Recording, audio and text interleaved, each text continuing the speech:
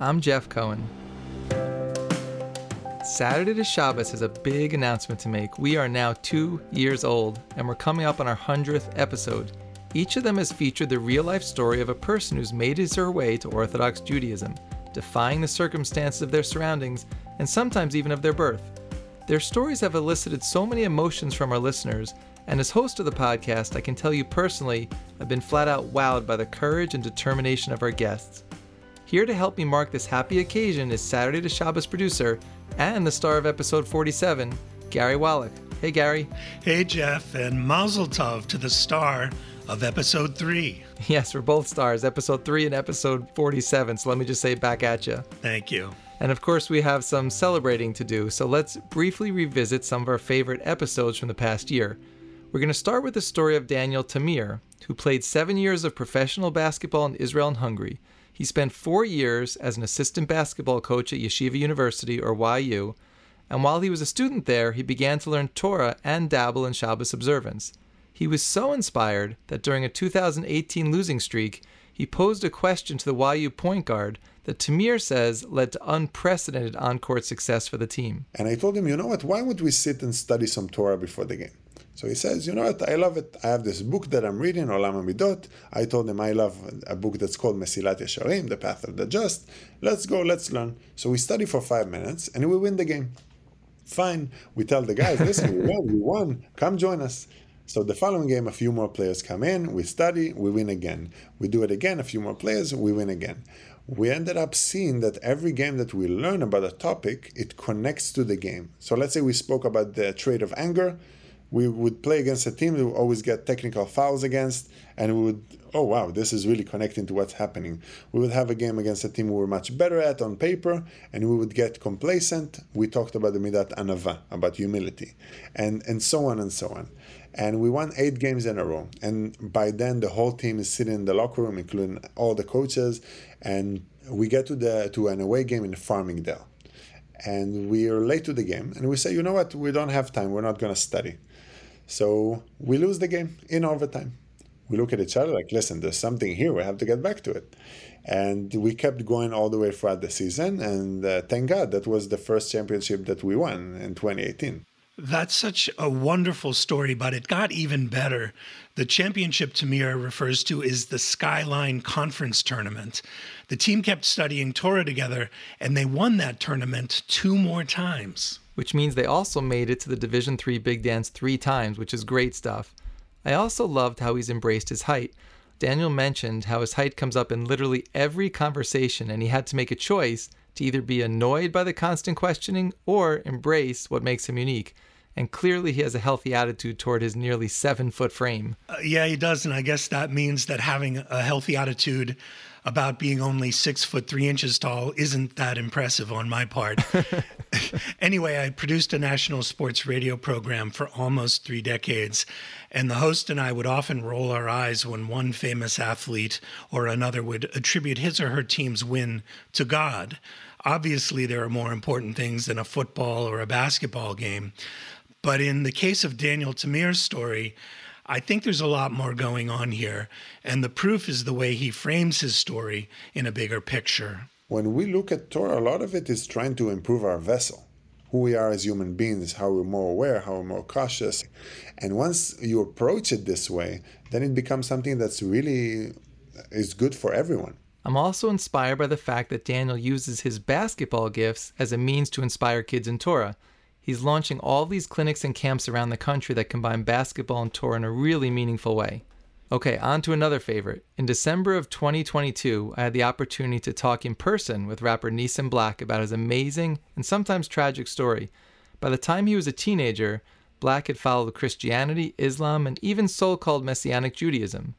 And he was making a name for himself as a rapper, although a very different one than he is now. When he was just 19, his mother sadly died of an overdose, and his first record included a tribute to her. But it also earned him a target on his back, which presented a serious dilemma. So, for many different reasons, the album kind of took off and got a lot of popularity. And so, as this is starting to spread, this other artist, he wants to get himself out there. Now, generally, what a person would do is like you just put more into your marketing dollars. Well, in rap, we have a shortcut. Shortcut is you diss whoever's getting the most popularity. If you can get that person to respond to you, then more people are going to look at you, no matter if you win or lose. Mm-hmm. So he said some things in the song about me that was not nice. It's very Lashon Hara Dick. And my initial response was that I would write a song back. And after I write the song back to him, then, at that point, then we'll keep the competition going. So a friend of mine walks in and he says, if you just go beat the guy up, he won't make any more songs. He's the type of chevra I was around, you understand? Right. So this is what we ended up doing. We ended up finding him at a nightclub. We get into this crazy fist fight outside the nightclub. And police come and break everything up. Unfortunately, a friend of mine went up after me and he tried to kill the guy with a gun. And he was a horrible shot. He shot everything except for the guy, by the way. Fire hydrant, side of the curb, everything got shot except for a person. So what ends up happening, he goes into custody, but now I have a major dilemma because now the other guys think that I sent somebody to take their life. Right. And now they're thinking if they don't come and take my life, then I'm going to come and take them. So it put me in a compromised situation, and I always say it was a kill or be killed situation. It was very scary for me. Right, so I can't even imagine what you're thinking at that moment. How am I going to get out of this? And your life is really come to a head at this moment. Yes. So what did you ultimately decide to do? Very, very scary. So this is why I say Hashem has an amazing plan, and he knows how to reach every person. My natural response was prayer. I was in my living room, after finding out what the whole situation was, and I just fell to my knees and I started crying and crying and crying. And start doing this reflection, saying, how did I get here? Right? Because now my life is on the line. So I prayed and I prayed and I prayed. And I always say Hashem did for me a miracle. He made an ace. My phone rang after some time and it was the other guy. He also wanted to squash the whole entire thing.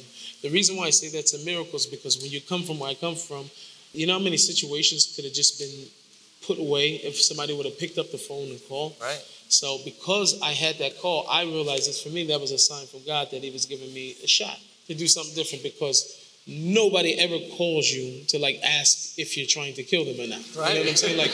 It's not a kasha, So when that happened, I'm saying this is for real. And so this time I was just in this state of God, you saved my life. What's next? And so I stayed home and I was praying and praying and praying and praying. And then all of a sudden, I just had this thought to go pick up the Bible again, So I'm starting to read it, and I'm just looking at it a little bit differently, I'm starting from the beginning and braces. I start to realize that I had a lot of questions. I was searching for God, and it was very, very hard and very heavy on me. But during that time, I felt that Hashem was with me the whole entire time. That is one intense story, and I don't know what else to add, except to point out that Nissim would eventually find truth in Yiddishkeit and undergo an Orthodox conversion. I'm so impressed by his diligence, his courage, and his intelligence. He's now a very well-known rapper and performer, a father of 7 children, the last I counted, and he even has his own brand of whiskey, which I'll point out nobody has sent us bottles of yet. That is a good point on the whiskey, but I suppose we have to let that slide because after all, he did put on an amazing, incredible live show in Fairlawn in front of over 300 fans. The social hall really came alive that night. Yeah, I wish I could have been there. I was listening remotely, but watching remotely was really fun too. So I've prepared clips from 2 complementary stories, and they both have to do with a mezuzah. The first involves Tova Mordechai, who was born Jewish but raised in a Pentecostal household. When she was a teenager, she was accepted as the youngest student in an evangelical college. Some, including Tova, have described that school as being oppressive and even cultish. But a visit from her Jewish uncle would lead to her getting out, physically and spiritually. It began when he gave her a mezuzah. It was then another 3.5 years later, after my uncle gave me the mezuzah, that I actually walked past the synagogue, and I don't know why. That was just a very spontaneous thing. I just went in, and I sat at the back, and I'd only been there a few moments, and the rabbi went to the front of the shul, to the Aron HaKodesh, and he took out the Torah scroll. And what does he say? But Shema Israel, Hashem Elokeinu, Hashem Echad. And the congregation repeats the words. And I remember standing there and thinking, wow, that's really cute. All you have to do is copy what the rabbi says. And I remember standing there and thinking, even I could do that. But I only stayed a few moments because I was afraid that maybe someone from the church had seen me enter the synagogue or would see me leave. And I hurried back to the church. We had a little bit of free time on Saturday mornings. I snuck out to the synagogue, and I made sure to get there at the time before because I wanted to see, did the rabbi take out the scroll as a one-time occurrence, or does he do this every week? So I made sure to get there a little bit earlier than I'd gone there previously, and sure enough, the rabbi again took out the scroll, and again he said Shema, and this time I was ready, and for the first time in my life, I acknowledged that there was one God. I had no idea at all what I'd said, or even if I'd said the words properly. But again, it was a little bit of strength to my Jewish soul to begin, to strengthen that process of a return. And I really think that was a really big part of the awakening of my neshama, because the more I went, it awakened a longing in the very gut of my being just to be with Jews. Wow, I'm listening to her story again, this piece in particular, and one of the themes that I see across so many of our stories is how one small moment becomes the catalyst for major life-changing growth. Tova's really no exception, but I would say her story was one of the more dramatic religious shifts we've ever encountered. Yeah, definitely. And it makes one think even more deeply about the soul and its connection to mitzvahs. So you mentioned that there were two mezuzah-related stories. So what's the second one? So Jeff, you'll remember Brian Silvey, an IT engineer who grew up in a pretty secular household, but started on his return to Judaism after a trip to Israel, which any of our listeners will recognize as a recurring theme on Saturday to Shabbos. Anyway, one pivotal moment for Brian came while he was still in college. I was in the fraternity for a while, and probably the triggering moment was in December of, I believe, 1998, when most of the folks were getting ready to go home and it was exams time. So the parties were really starting to ramp up. And it was very, very late one night at one of these houses that I mentioned that had mezuzahs on the walls and on almost every door. And I was pretty inebriated, ready to call it a night. And I noticed across the hallway that two of my fraternity brothers were prying mezuzahs off the walls with a screwdriver. And so I got up and I followed them to the next room, and they'd taken out some of the scrolls and were examining them, and one of them was, crumpling them up and throwing them on the floor. So I stepped forward and I said, what are you guys doing? Feeling like I had some obligation to protect and defend these mezuzahs, and knowing their sanctity. So they said, well, what are they called? And I said, they're called mezuzahs. So what are they for? And the best that I could manage in that state of mind was they're on Jewish people's homes. And so they kept asking me questions. Well, why are they on every door? And a bunch of other questions, to which I kept answering, I don't know. And one of them looks at me with real disdain in his eyes, and I'll still remember the look on his face for years. He said, well, if you're the Jew and you don't know, why should we care? And I said, look, you're destroying these people's houses. Give me the mezuzahs right now. Just stop what you're doing. And so they started up a fight, effectively, and things got loud, things got ugly. One of them walks away, and I thought I was only arguing with one guy, and the other guy comes back into the room with a whole handful of these batim and klafim of mezuzahs. And he says, you want them? You want them so bad? Come and get them. And he throws them into a burning fireplace. Whoa. And both of them just sort of burst out laughing, and my heart sank. So this is exactly what I was trying to avoid. And you know that feeling of when you do something that you're trying to avoid and it happens anyway. I walked out of the house, and it was a very, very cold night. I sat down somewhere down the block on the curb, and I just started to cry, and I thought, if you're the Jew and you don't know, yeah, why should they care? And that's what triggered me to really start looking into it. And I started hanging out in Lakewood. I started hanging out in Brooklyn, and I started getting invited up to Muncie. And that's really where the learning began, and the journey starts on the real path to Torah observance. You know, what really hits me about Brian's story is how he saw something anti-Semitic, and it was the thing that awakened his neshama. And sometimes we don't know how much we care about something until it's threatened, and that was so clearly the case with Brian. Yeah, and that's been the case with me as well, and with our community here.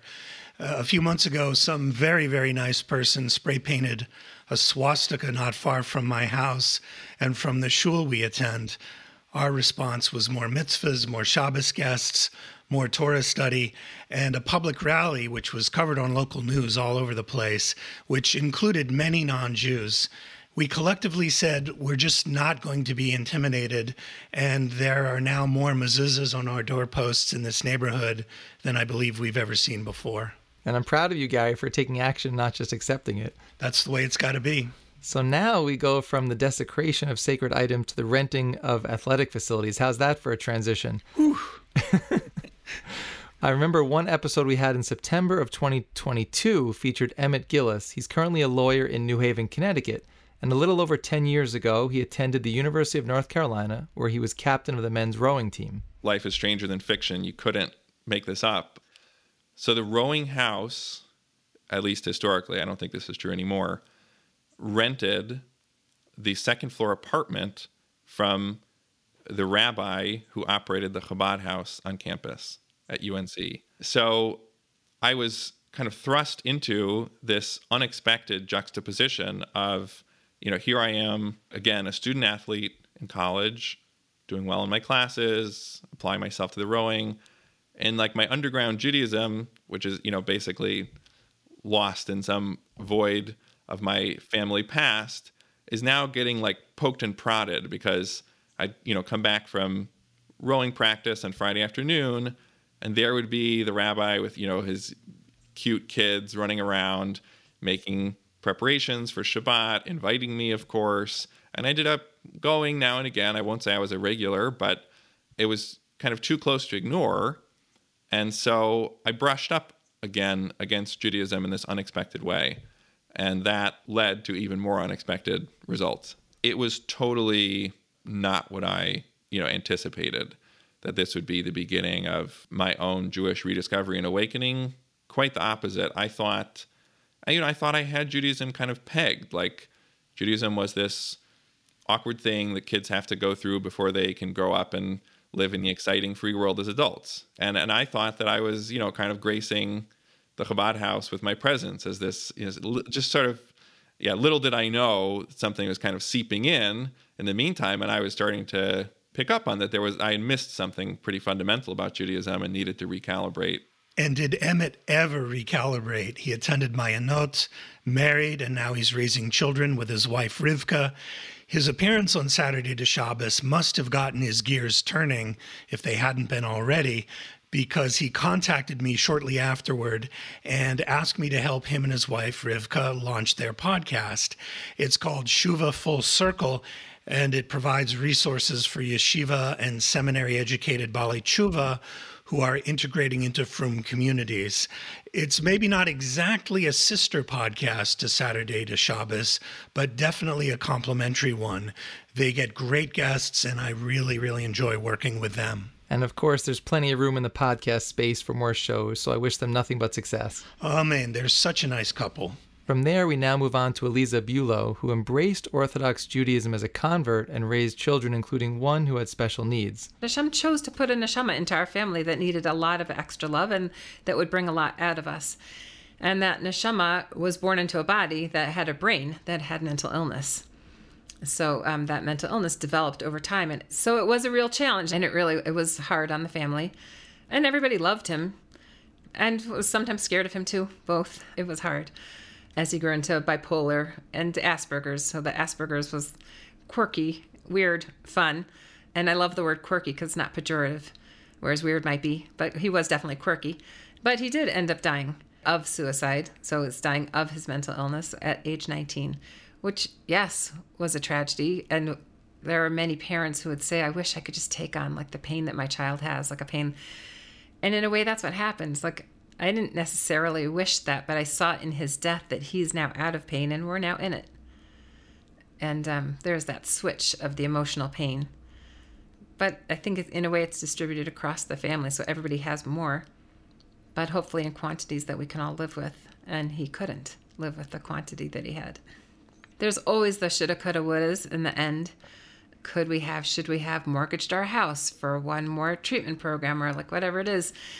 And I just was like, I did everything I could within my powers. And this is what Hashem decided. It's like that's when he needed to exit. And maybe he lasted a few extra years because of everything that we did.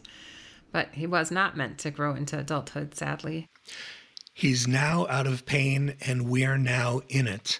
I love the directness and the poetry of that. There might be a tendency for someone who's embraced Torah Judaism, whether as a Baal Tshuva or a convert, to think that the added dimension of spirituality might protect you from hardship. But so many of our guests have dealt with tragedy and with hardship, which leads me to think that Hashem gives us tools not to shield us necessarily from challenges, but to help us meet them and to make some kind of sense of it all.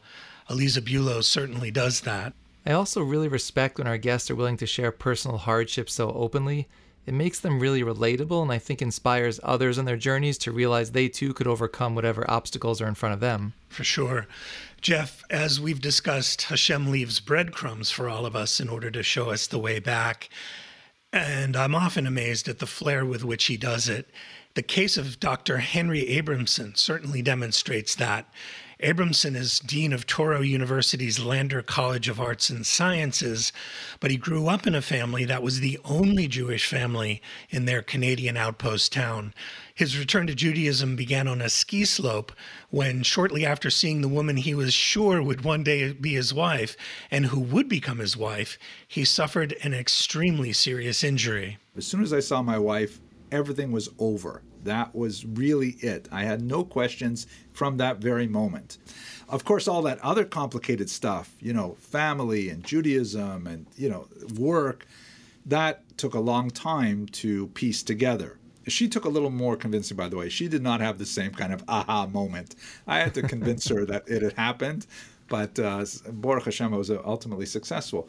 But as we got more serious, it came down to the point where I had to reevaluate all the things. Like, for example, when I met my wife, again, as the mess I was at that time, my plan was to ski year-round. I was going to ski in New Zealand in Canadian summers and then come back to Canada to ski in the winters. I was professional not only as an instructor but as a coach, and that was my plan. But what happened was one night I was training and we were using some bamboo gates, right? Like, how slalom, you ski between these sort of gates. And the bamboo ones are the old-fashioned ones. They don't bend over when you hit them. They break or you break when you hit them. So I caught a tip when I was going around one turn and I ran into a flush, which is like a series of them straight in a line. And I broke several of them over my thigh. And I actually burst my femoral artery, which is a really big artery in the thigh that most people, when it's burst, you die because you bleed out in a very rapid amount of time. My skin didn't break. It was only an internal bursting because of the pressure of hitting the gates at about 20 miles an hour. Went to the hospital and the whole thing, and I had to be in a wheelchair for 6 months. But I did not die, as you see. And that meant that all that other stuff, had to be put on hold. I didn't know if I would ski again. There were even some questions if I would walk again after that. Thank God, full recovery and skiing as well. But it meant that my wife and I spent a lot more time together, and I got to know her and was able to slowly work through these other parts of my life. So I can say that one of the greatest kindnesses that God ever gave me was that terrible skiing accident, which allowed me to prioritize my life appropriately around the things that were important. Which, of course, included Torah Judaism. That's great, but ouch. Ouch indeed. But it also is a good example of how something that seems like bad news can, in retrospect, actually be the best thing that ever happened to you. Finally, our conversation with songwriter and musician Peter Himmelman included so many great stories. One of the most interesting was how Himmelman began keeping Shabbos, which is not an easy transition to make if your living is made through live performances, particularly on Friday night and Saturday. I remember I was on Island Records. The new president had been installed.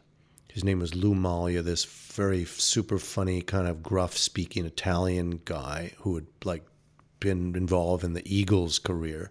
I was his first signing on Island Records, and we were close. And I said to Lou Maglia once, he was trying to get me on these tours with Sting.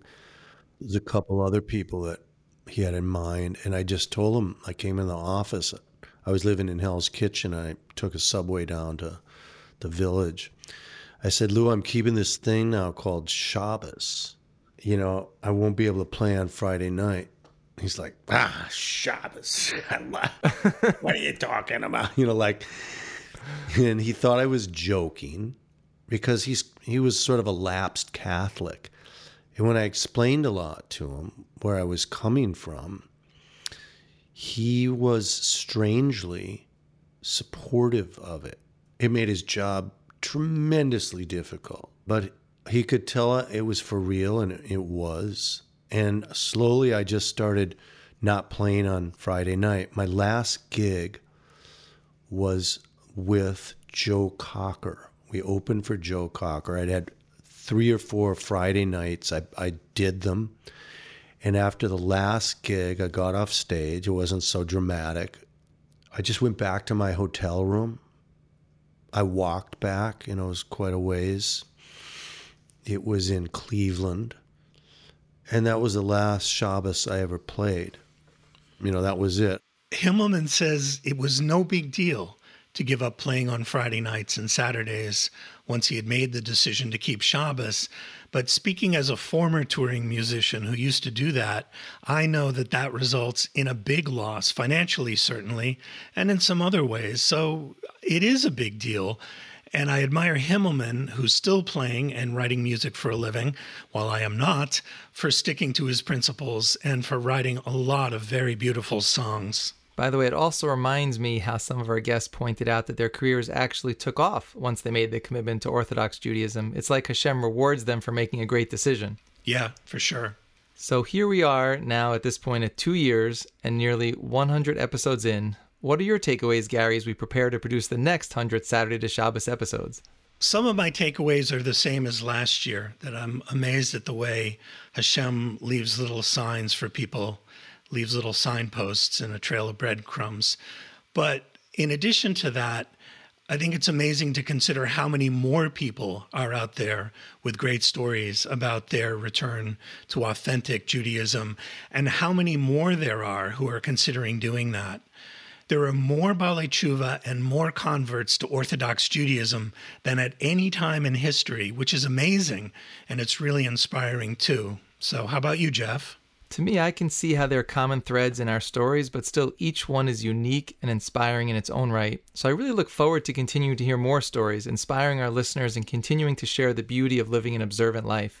So let's call it a wrap, Gary, for our second birthday party. We got to thank the people who make this podcast possible, of course. That's all of our guests who so willingly and ably relate their personal stories. Also, a big shout out to the OU and Asher Tesser, Susan Abrams, and Rabbi Moshe Brandsdorfer. And of course, the most important person of all, you, our listener.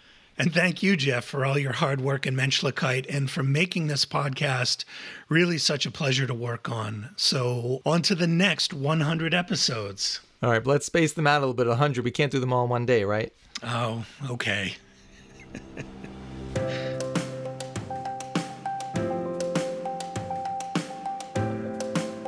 Saturday to Shabbos is produced by Gary Waleik. Our theme music is by Paul Uden. To learn more about us, please visit tachlismedia.com. That's TACHLIS media.com.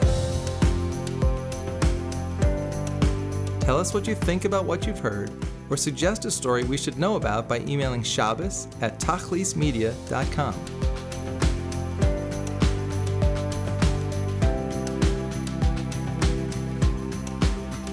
I'm Jeff Cohen. Thanks for listening. Please check with us often for more stories of inspiring Jewish journeys.